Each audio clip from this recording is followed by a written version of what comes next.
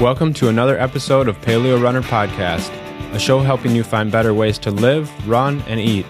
I'm your host, Aaron Olson. The website for the show is paleorunner.org. Follow me on facebook.com/runpaleo or on Twitter @runpaleo. The sponsor for the show is 3Fuel. 3Fuel is a sports drink that gives you fat, protein, and carbohydrates. It's made from coconut, grass-fed whey protein, and a slow-releasing starch. To get 10% off your order, go to 3fuel.com and use the promo code 3FOLSON.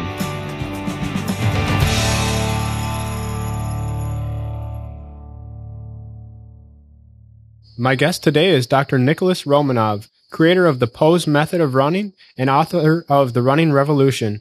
Dr. Romanov, it's great to have you on the show today. Thank you for having me in your show. It's my pleasure. Yeah, Dr. Romanov, it's great to have you and great to talk with you. One of the first questions that I always like to ask my guests is, what have you had to eat so far today? I had fresh vegetables in the morning and coffee. Okay, that sounds pretty healthy. Is that a typical breakfast for you? It's correct. Okay. It's green and then carrot, beets, it's all these simple things. Okay. Well, tell me a little bit about your background. You wrote this book, The Running Revolution, but how did you get interested in sports in the first place? I've heard that you have a background in high jumping. It's correct. I was elite high jumper, 7 feet, my best in my prime time in 70s, in 80s. So it's a track and field, basically. And then after, I continued my career even when I was already university teacher still. When I found the Pose Method, it's extended my career for probably 10 more years. It was so helpful. So was Pose Method something you created for yourself or for athletes you were coaching? It was necessity to teach my students. I was university teacher on physical culture and sport faculty, and I was a track and field teacher in the sport biomechanics. And difficulty of teaching was related with the absence of sound method, and more interesting, even for running, for example, it didn't exist even model of teaching by that time. So it was quite strong and very heavy necessity to develop something useful to teach quicker and more efficient. Okay. So are you a runner yourself? Not at all. I was high jumper, always high jumper. Okay. But I do run. And when I do run, I run Pose Method. I'm joking. It's famous advertising. You remember? Mm-hmm. So tell me a little bit about, what exactly is Pose Method? Why is it better than just going out and running how your body tells you how to run? I will start from the last part of your question, something like you told, like your body knows how to run, right? Mm-hmm. It's a typical misconception. And not only that, it's misleading conception. If it would be true, we would be having millions and millions of people around the world running happily, no injuries, and victorious runners were around the world. But it's not the fact. The fact is we're having absolutely opposite picture. We have a tremendous amount of injured runners. Statistics is very sad and simple. 85% of runners officially registered, injured every single year. Body actually doesn't know how to run. And second one to adding to this, I was, before I started these things, I did interviews, something like you done, but in person, obviously. In the 70s, it's impossible was to do podcast. And I asked very high-level coaches, high-level runners, and specialist in track and field what running is, how to teach it, and what technique is. And the answer was like really, really bad, you know. I was disappointed by all answers. Basically, I understood that people have no idea what running is, neither as a model, means technique, how it's working, and then how to teach it. This is what answer on your question, you know. I'm going through the clinics a lot, and thousands of people. And first question I'm asking my students in the first approach, I'm asking them, could you tell me how you run? And most people have no clue how to answer this question. And everybody would start talking before this question like you. Body knows how to run. Right. And if the body knows, then go ahead and figure out, but it's never happened.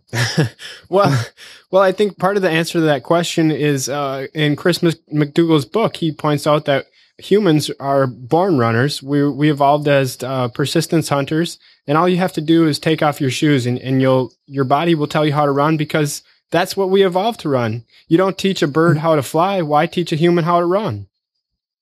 It's a good comparison, you know, but let me answer to your question in a different way. Again, it's a little bit complex answer, but I hope I will I will challenge you as well.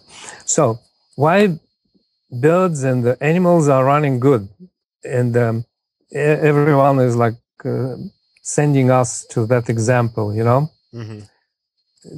Did you ask yourself ever about this? Yeah, you know, I think it might have to do with the footwear. I kind of agree with what McDougall said. Not at all. The Nike shoes have the big cushiony heel, and that disturbs our proper mechanics. Yeah, it's partially it's right, because he is referring to the civilization, and the quintessence of civilization is developing our brain. More than that, it's like our neocortex, so-called, you know. It's a thinking kind of process developing, thinking abilities, you know. In this case, like neither birds or animals are thinking how to fly and how to run. They have no knowledge of biomechanics, mechanics, or all of these things, you know. But they operate and they learn from something very powerful and very precise, you know, guidance which nature gives us. And this exactly part was eliminated in the process of evolution from human beings. It's a listening and perceive nature's signals and guidance, how to do things, what we call movement, you know. And shoes are part of that deviation or detour, better to say, you know. Mm-hmm. But at the present time, we cannot solve this problem just basically coming back to the barefoot running, you know. It's not panacea. If it would be true, then it will be something like that. I will do comparison with the swimming. You can undress, jump naked in the water, and you're Michael Phelps. But you understand this never happens this way, right? Mm-hmm. And our experience is showing people who jump into the barefoot trend, this is what I call it because it's exactly was trend in like several years. Do you think they learn how to run? Not at all. I was witness of that thousand times through this marathon experience, watching marathons around the world and watching this with the naked eyes of these people. And it doesn't look like they learn how to run, you know. With humans, we have to go back to nature, you know, and we have to learn how to operate with nature's guidance and use it. That's why Paul's method was developed, actually. Okay, so tell me if I'm interpreting you right. And it sounds like humans are overthinking what they're doing, and they use their brain to try to figure out how to run properly or something like that, and that overrides our natural instinct? It's correct. You are in the right direction thinking. Thank you. The point is that we don't need to think when we do movement. We have to perceive, but we need to know what to perceive. This is what point. And this is what necessity return us back to the neocortex. And we have to think now what to perceive, because we exactly that part we forgot and left behind, because we basically deteriorate our relationship with nature. That's why we need to go back and, like, it's a detour, go around and now think of what we have to perceive. And this we need to conceptualize. This is what our brain will be helpful for us to develop. What the perception was to directed to, it's supposed to be our relationship with gravity, and perceive. We couldn't perceive gravity because it's imperceivable. We perceive gravity only through the body weight, and we have to learn operate with our body weight. And this is what we guide. With our brain, we guide ourselves into the perception area, our feelings and our senses. This is how it works for humans in this time frame. Okay. So tell me a little about your actual experience of working with athletes.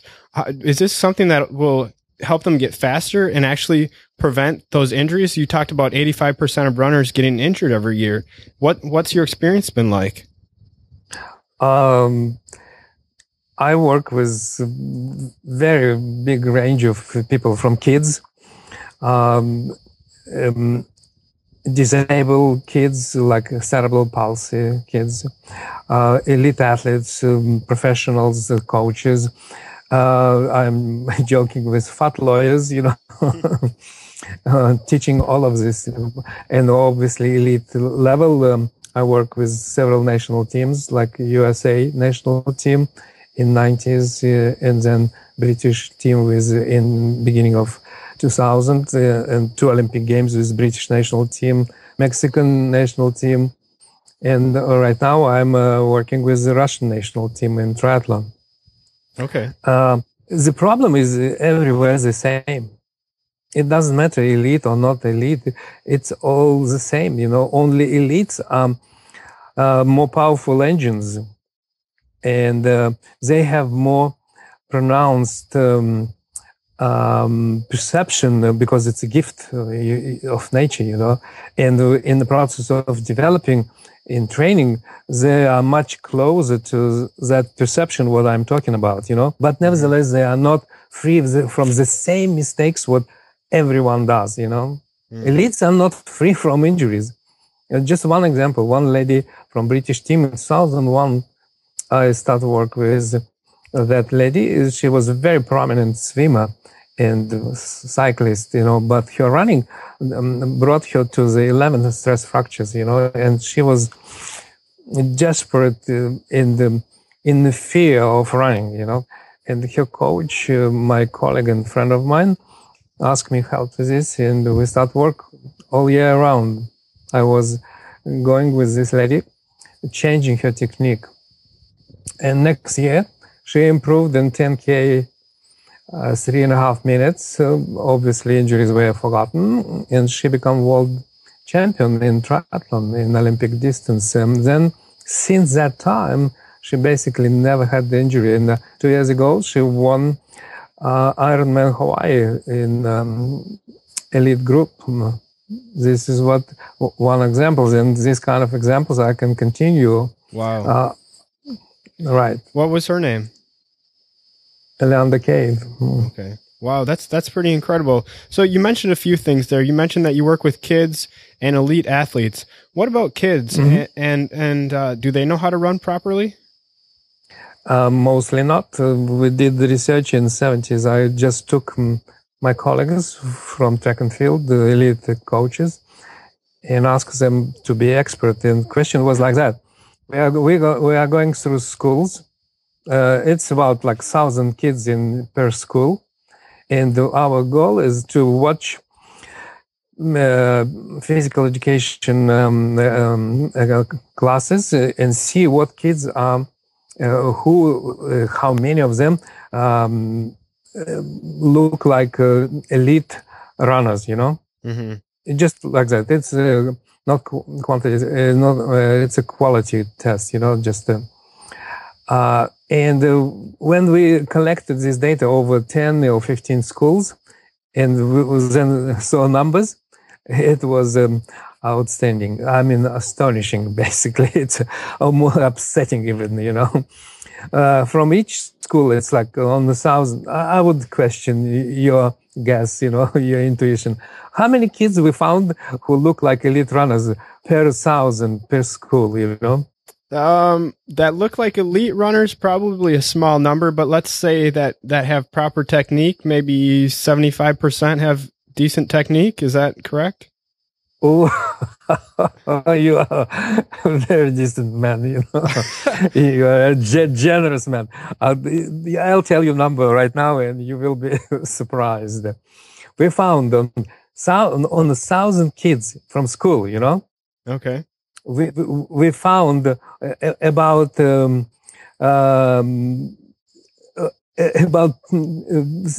to 10 kids only. 3 to 10 kids only? Yeah. Okay. Well, are you familiar with the work that Lieberman did in Kenya, where he looked at kids running, and didn't most of them run on their forefoot?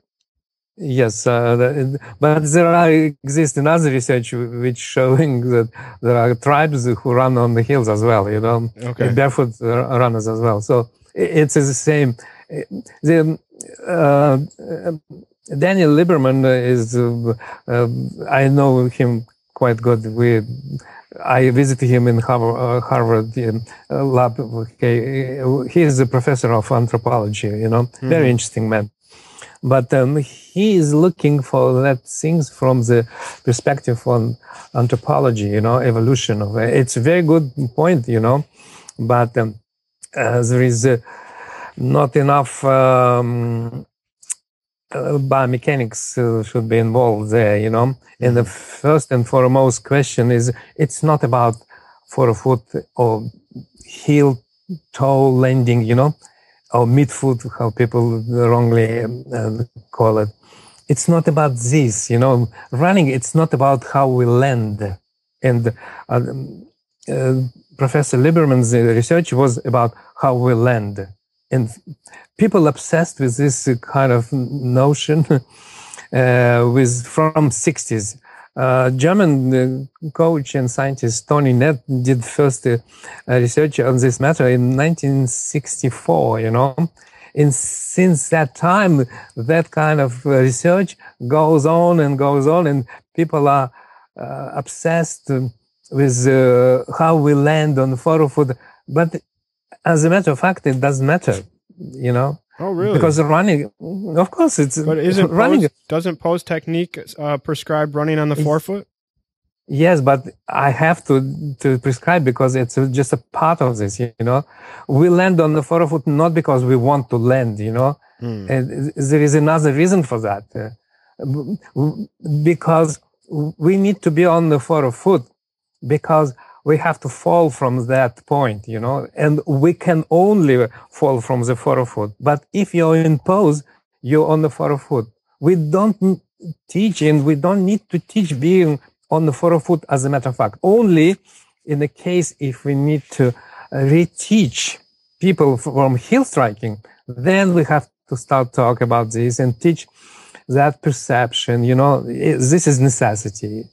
Okay. But the essence of running, not in the foot landing, because everyone is doing the same thing. Elements, what I found, what I call it,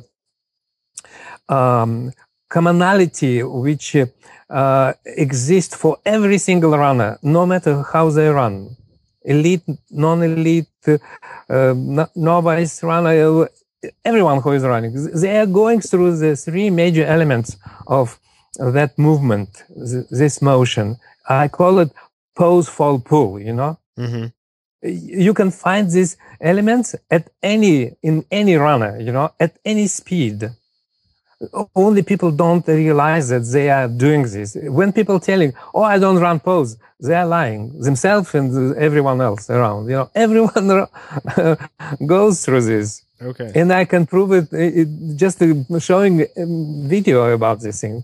The point is that how we move, by which force we are moving. This is the most important question, and this is what quintessence of the pose method. You know, that.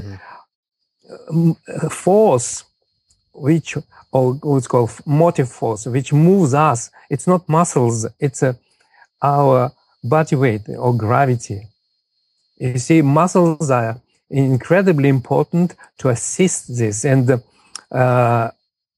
that part completely was missing in a historical point of view. You know, first there was obsession with muscular efforts, how to push off ourselves forward, and actually science accumulated tremendous amount of data which goes against that concept, push off concept. Okay. And then next thing was energy thing, like energy mechanisms, you know, but energy by itself doesn't make you run faster, you know. Energy mechanism only allows you to extend length of your running, but speed coming from only one source, from your ability to fall forward, you know? Okay. Well, this is what distinguishing point. So I think what you're saying is that if you move properly, you're going to end up landing on your forefoot, but that's not the point at the outset. It's correct, because what people are doing, you know, it's called a protective mechanism, you know. They actually not concerned about falling. They're concerned about landing, you know. Mm-hmm. It's just an incorrect mindset. The kids, for example, look at toddlers. If you have your own kid this age, look at what they do. No one of them concerned about how to land. Right. Do you understand? Did you see any animals calling each other and asking, which part of the foot are you landing on, you know? Right. Because they don't have these parts, you know, because animals have only 4 foot, you know, this is how nature created them. Mm-hmm. You see, with people, because we design not only just walk, run for standing, this is apparatus, like it gives us wrong premise, like in the thought process that we could run through the hill. Yes, we can run through the hill, because at the end of the day, you can go through the hills, but if you're falling, you're running, you know? Okay. And you can run, and you compensate that break what you do with your heel striking. Do you understand? That's why to certain level of speed, people could manage heel striking. It's a natural break what they put against themselves, but because they have compensation mechanisms, they could do this. But faster you run, your compensation level will be reduced more and more and more. That's why in sprinting, nobody can run on the hills. It's impossible, you know, because you're falling. The mendings are incredible, you know. You will be late to fall. That's why nobody will run on the hill. They all on the 4 foot. It's up to middle distances. Faster you run, that requirement exists. You want or you don't want, and it's forcing elite runners to run properly. You know, okay. That's why we have Usain Bolt. You know. Well, let's take Usain Bolt, or let's say Michael Johnson. They seem to have very upright positions in running. Are they falling forward as well? Everyone does this. Aaron, everyone does fall, you know, only you have to see where it happened and how, you know.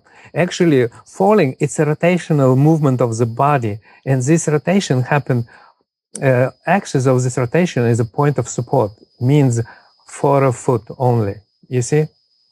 not ankle. It's a forefoot, because it's a definition comes from the physics, not from me, you know. And then what is rotating? Your GCM, your body, you know, it's a hips basically, you know. And trunk is just a kind of balance, body weight is standing on it, you know. Okay. So people confuse falling with leaning, you know. Leaning is when you bend in your hips and your trunk is having this angle, but it's not necessary, you know, absolutely not necessary. Okay. Now you emphasize the word falling. So how does that actually work? I mean, you're saying that you're not pushing off with like your big toe or anything. You're just lifting up your foot to move to the next position. But when, let's say I'm standing and I lift both feet and I start falling, don't I have to then push off to get to the next spot if I want to move forward? Why both feet? You know, if you or let's say I'm on one foot and I just lift that up when I fall to the ground. Don't I need to push off to get to the next spot?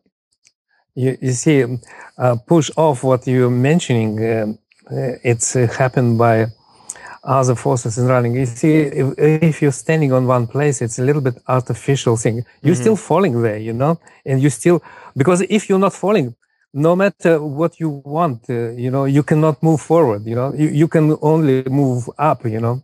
Okay. So, you have to get off from your point of support, you know, your body have to start to rotate, you know. You can manage right now standing in your studio. So so you fall, and then the next step is you pull. And is that an active thing that you're doing, or will that just happen naturally? It's a kind of interesting question, because my answer would be both, you know, because when you're falling, your body developed in the gravitational field, and it's a product of evolution, you know. When you're losing support, you have to find another support, you know, and your landing will be automatically managed, you know. And only problem there that you can make it worse or you're making better, you know. And push off in this case is a process of losing one support and getting another one, you know. It's an intuitive level, you know, on a cellular level, because it's gravitational field guidance and the teaching process. You have to listen to these things. No one, if you will take off your shoes, I mean, full feet from the ground, will be concerned about how to land, you know. Jump, and when you're jumping up, are you really concerned how you land? No, because gravity. No. Then, right. Then my answer is right there. What do you think? In running, is it different?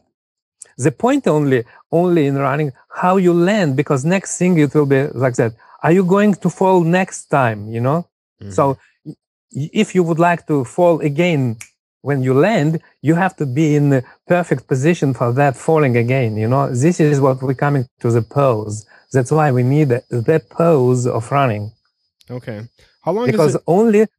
Oh, I'm yes. sorry. I'm wondering, how long does it take to develop this technique if you've never done it before? It's not developing, it's learning, you mean. You're asking learning, right? Yeah. It depends on how much you want this, how desperate. If you want really, I can teach you in one session, you know, these things. It's all about your belief, your openness, mind, you know, your capacity to be good student, you know. This is a requirement for everyone. If you are desperate for this, you believe in this, you want to change, it will happen instantly, you know. Okay. I taught people without any exercise. I'm telling them concept with kids, you know, and telling them, this is how you run. This is what it looks like. This is a picture. This is image. What you do, you pull your foot from the ground. You have to manage this forming pose every single step, and you are running. And what I'm giving in Geneva a class for probably about 100 of kids, you know, from the private English school over there. And it's the age of 12, 13. They gave me some very age, simple age. And I'm telling them these things. They're listening, and they start running outside. And one lady running in skirt, running nearby me and telling, Dr. Roman, it's working, she's telling me. Great. Kids are free from prejudice. They don't have any resistance to learn like that if they didn't learn already something else, you know. Yeah. They are picking up this incredibly quickly. Mm-hmm. With adults, it's our experience and that somebody already have been taught, you know, the problem is there, you know. Okay. You know, I'd like to talk a little bit, if you still have time, about the chapter on training. Yes, I do. Okay, you wrote a few words on training, and one of the things I found really interesting is that you said that you can use your mood to kind of tell you how much, if you're overtraining or undertraining. Can you elaborate on that a little bit? Yeah, it's always goes this way, you know. It's particularly the psychological and psycho-emotional condition reflecting your energy system. Basically, how much you depleted, you know, and how much you're deteriorating your ability to make good movement. And if you're upset and you are feeling that you're exhausted, you know, then your training should take another route, you know, and change your plan. If it, for example, should be training on technique and high level intensity, it doesn't work this way, you know. You have to change this plan. So you have to go with a quiet and easy run, you know, to get rid of yourself from this mood. Basically, level your electrical activity, basically, because the mood is electricity in the physical terms, you know, and you have to get rid of too much tension, you know, and make your training much easier. This is what corrections you can make always. Okay. You know, I looked at some of the training programs, and the training programs have people running about 3 days a week. And I noticed for the marathon, the longest run was only about 13 miles in length. Is that correct? Absolutely. My runners basically never run longer than half marathon because it's not necessary. I train even ultra marathoners who trail runners who run hundreds and hundreds of miles, you know. And only when they do special workout, like trail runners, ultra marathoners, we do kind of trail time trials, you know, then they could run a little bit longer, you know. But usual routine training sessions do not last longer than this. It's related with our ability to recover. Okay, so most marathon programs I've seen usually have you running about 20 miles as your longest run. What happens when you go to a starting line and you've only run 13? Do the runners you coach still have confidence? Of course, you have to understand where it's a confidence coming. The most runners and the coaches recommending this kind of long runnings of 20 plus miles, you know, they're concerned about confidence, you know. But confidence comes from another thing, from my point of view. Confidence coming from the skill development, and means technique, you know, and another confidence coming from your speed. So if you are capable to run half marathon high level speed, then what kind of concern you have to marathon? Marathon is an extension of 10K. This is what general understanding exists in the professional field, you know. And if you have 29 minutes 10K runner, you know, I don't have concern that he will run 3 hours, you know, in marathon. Okay. It's no problem. And plus, if his technique, he can handle half marathon time in training, I have no problem to be sure that he will run like this full marathon. Just recently, one of my corporate guy, like after 50, around the Auckland Marathon with, again, PR. He trained with me 7 years already. He's 53 years old, and he runs 3:30 marathon again with PR. Wow. And he doesn't run any longer than than a half marathon. Okay, that's really interesting. Yeah, I think I'd like to try that out for my next marathon and see how that goes. How do you know what pace to start out at? If you've only done 13 miles, how much do you slow down for the marathon? It's basically difference. It's about 2 minutes from your double half marathon plus 2 minutes. This is how it works. Plus, this is what your plus 2 minutes per mile or 2 minutes. No, overall? No, 2 minutes. It's like you half marathon. Okay. You run your marathon is a sum of the 2 half marathon plus 2 minutes to each half marathon. Okay. So 4 minutes plus, between 2 to 4 minutes plus, So if your half marathon 2 hours, it's a 4 hours marathon plus 4, minutes. 4 hours, 4. This is what your capacity. Okay, so I've run it's a simple statistics. I've ran a 1:17 half marathon, but my marathon best is 2:55. What am I doing wrong there? Oof, you are missing incredibly. It's probably your technique is deteriorating incredibly, because this is no answer otherwise. Because with that 1:17 half marathon, I'll tell you how much. You're supposed to run about 2:40, Okay. 2:40 in the marathon. So what do you so it's basically my technique. I could use the pose method. Yes, of course, because the energy wise, people not so much deteriorate. It's a common misunderstanding and misleading, and that our energy is falling apart. Not at all, If you are capable 1:17 half marathon, I am completely sure that, and about number what I told you, but another thing is I'm completely sure that your technique is the main reason why you're deteriorating. Okay. So are you talking about my technique is bad during the first half, or is it during the second half I start to fall apart? Usually it's correct. Usually this is what's happening. I could guide you with that as my courtesy. Okay. If you don't mind, for next marathon, just give me a time where we can get this experience, and experiment. It's lovely. I love challenge, So if you challenge me with that, I'll make you happy. Okay, maybe we'll write about it on my blog. It's correct, but you have to really. If you're going with that, no hesitation. You have to be my student, and it's a condition which I will take only. Sure. And you do perform exactly what I will be describing you. Not any other things. Okay.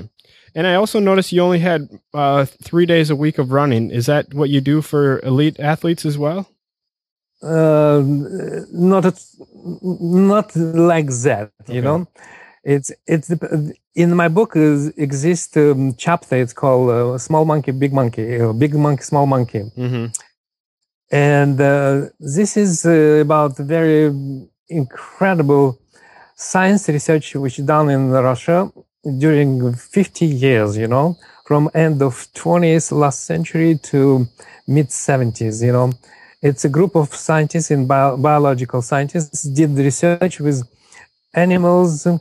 And part of this was done in the monkey zoo. That's why I call it big monkey, small monkey things, But it's not related with the size of monkeys, But with their spontaneous energy activity.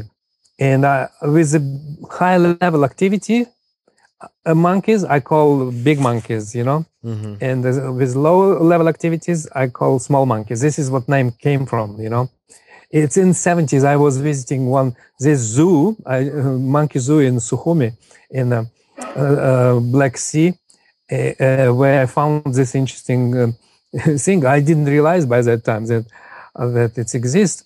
But I saw only in the zoo very interesting cages, for monkeys. And there are people look like scientists with white robes, and I didn't pay attention, left. And when I came back home, I got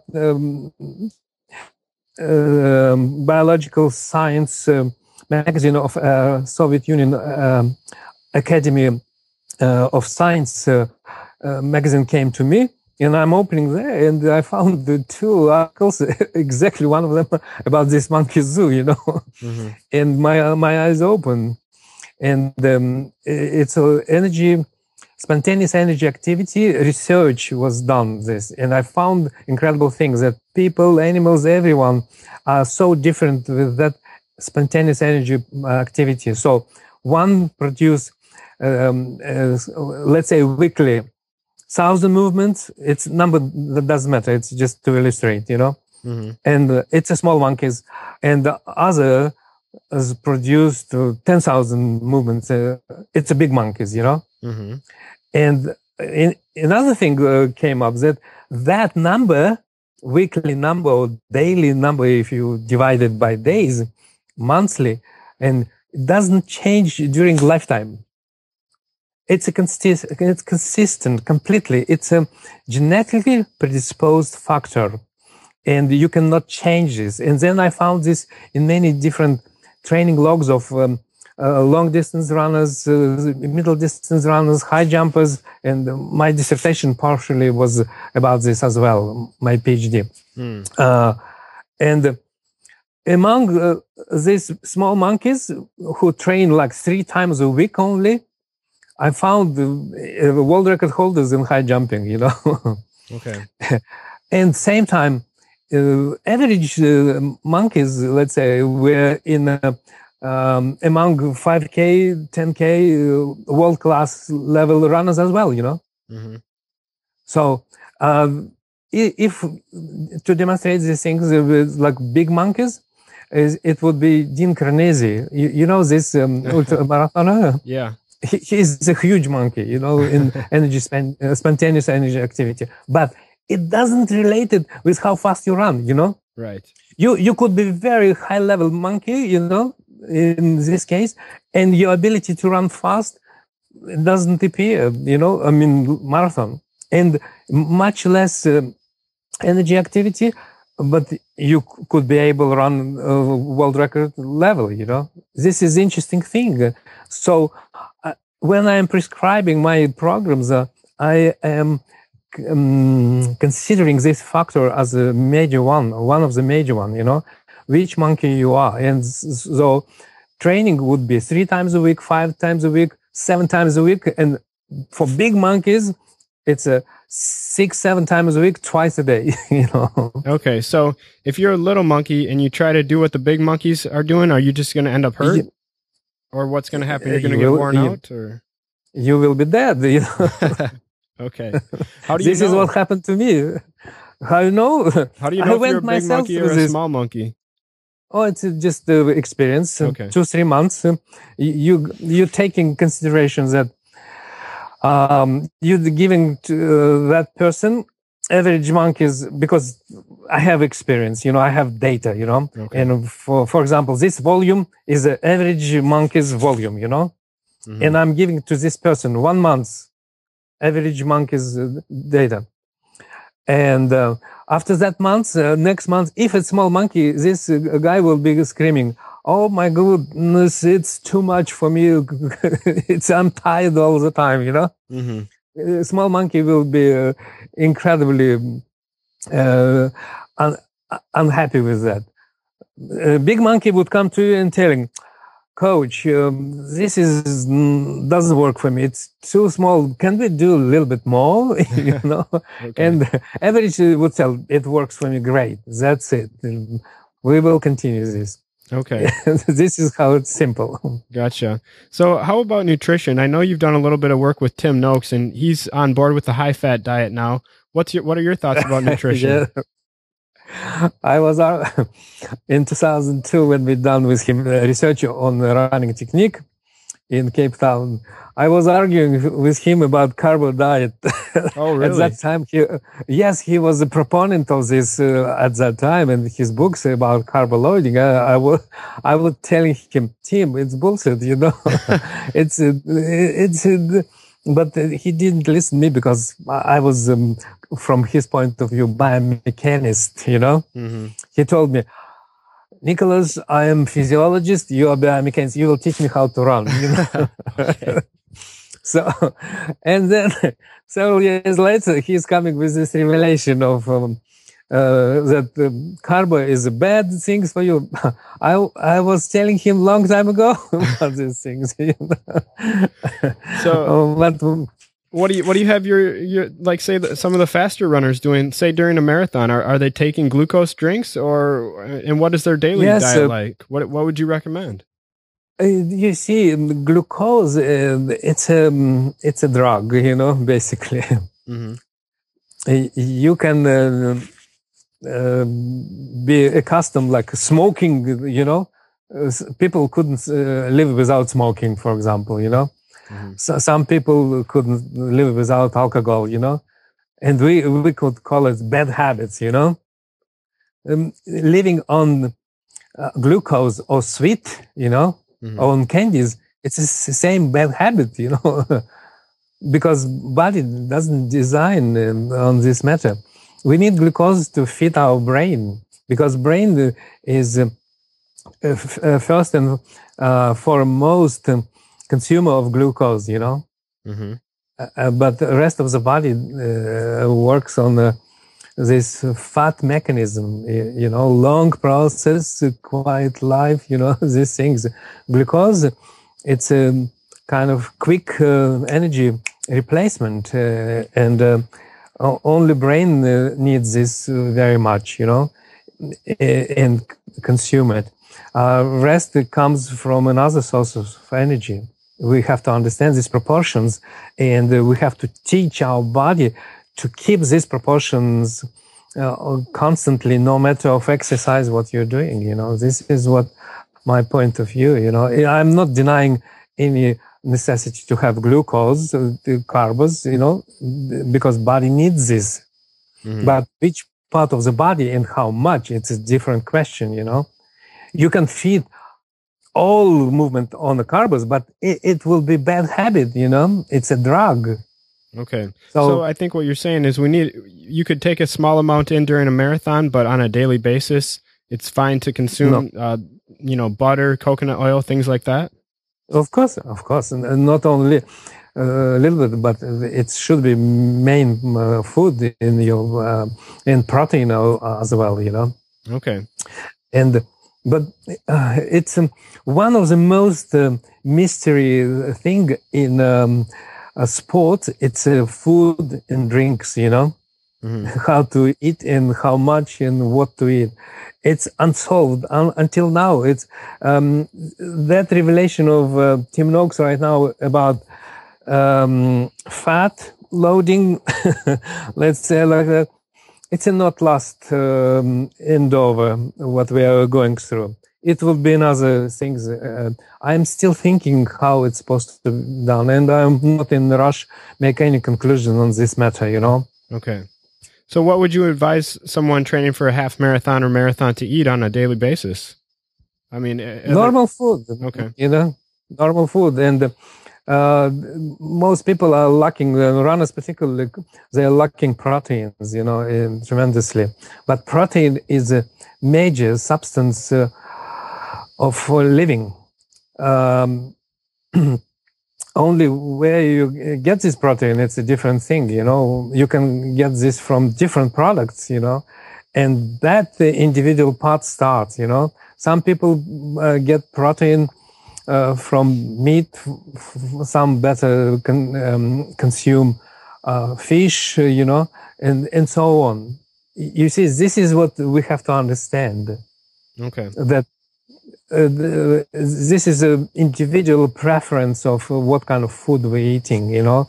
When you figure out how you replace, replenish different products, which food is more suitable for you to replenish this level of carbs, proteins, and fat, then you will find the proper proportion for yourself. It's a work in process. Okay. Do you advise your athletes to carbo load the night before a big race? No. Well, first of all, you cannot consume so much carbs in your body. It will go to the fat immediately. It's a simple chemical process. When your body fill it up full with carbs, everything what goes beyond of this, or more than you need, body transfer into fat only, but not the fat what we're using in the race. It's a storage fat which goes on your hips and your thighs. Dr. Romanov, the last question I like to ask my guests before they leave is, if you had 3 months to train just to focus on your running and you didn't have to pay your bills, how fast do you think you could run 1 mile? It depends on your initial level, and from that initial level, with 3 months development allows you to improvement of 10-15%. This is what in full dedication of training process. This is what my answer would be, but the answer should be much more complex than this simple one. It depends on your mindset. It depends on your training process. It depends on your perception and so on, but it's probably too complex. How about you personally? How fast do you think you could run? I did my best when I was 43. I ran 5:35. Okay. So I guess it's not possible right now to run like that, but I can improve my time. This 10-15% from initial level, it's a guarantee. I think I can run right now 7-minute mile, okay, and below. This is what I think I can be capable. Great. All right. Well, Dr. Romanov, it was great talking with you today. Thanks so much for being on the show. And where can people go to find out more about you and your work? Thank you very much for inviting me, Aaron. Are you taking my challenge about marathon? Yes, I would love to take that challenge. I could do a marathon this spring. I live here in Minnesota, so we've got snow for most of the winter. But I need 2-3 months. Okay, I'll get a hold of you. I think there's a marathon in May, so we could definitely do that. And then come back to me, and thank you for inviting me to such an interesting conversation. It's lovely. You are a very smart man, and your answers were in the money. Thank you. Thanks for listening to another Paleo Runner podcast. If you like podcasts, you're also going to like Audible.com. Audible has over 100,000 titles to choose from for your iPhone, Kindle, Android, or MP3 player. You can even burn a CD of the audiobook if you like. It's a great way to learn while you're driving in the car or cleaning up around the house. One of the great things about Audible is that if you decide that you don't like the book you've downloaded, you can actually exchange it for another one. They want you to be happy with your order. If you'd like to get a free audiobook download, sign up at audibletrial.com/paleorunner. You'll get a free audiobook download that you can keep regardless of whether you continue with the service or not. So go to audibletrial.com/paleorunner. Thanks for listening.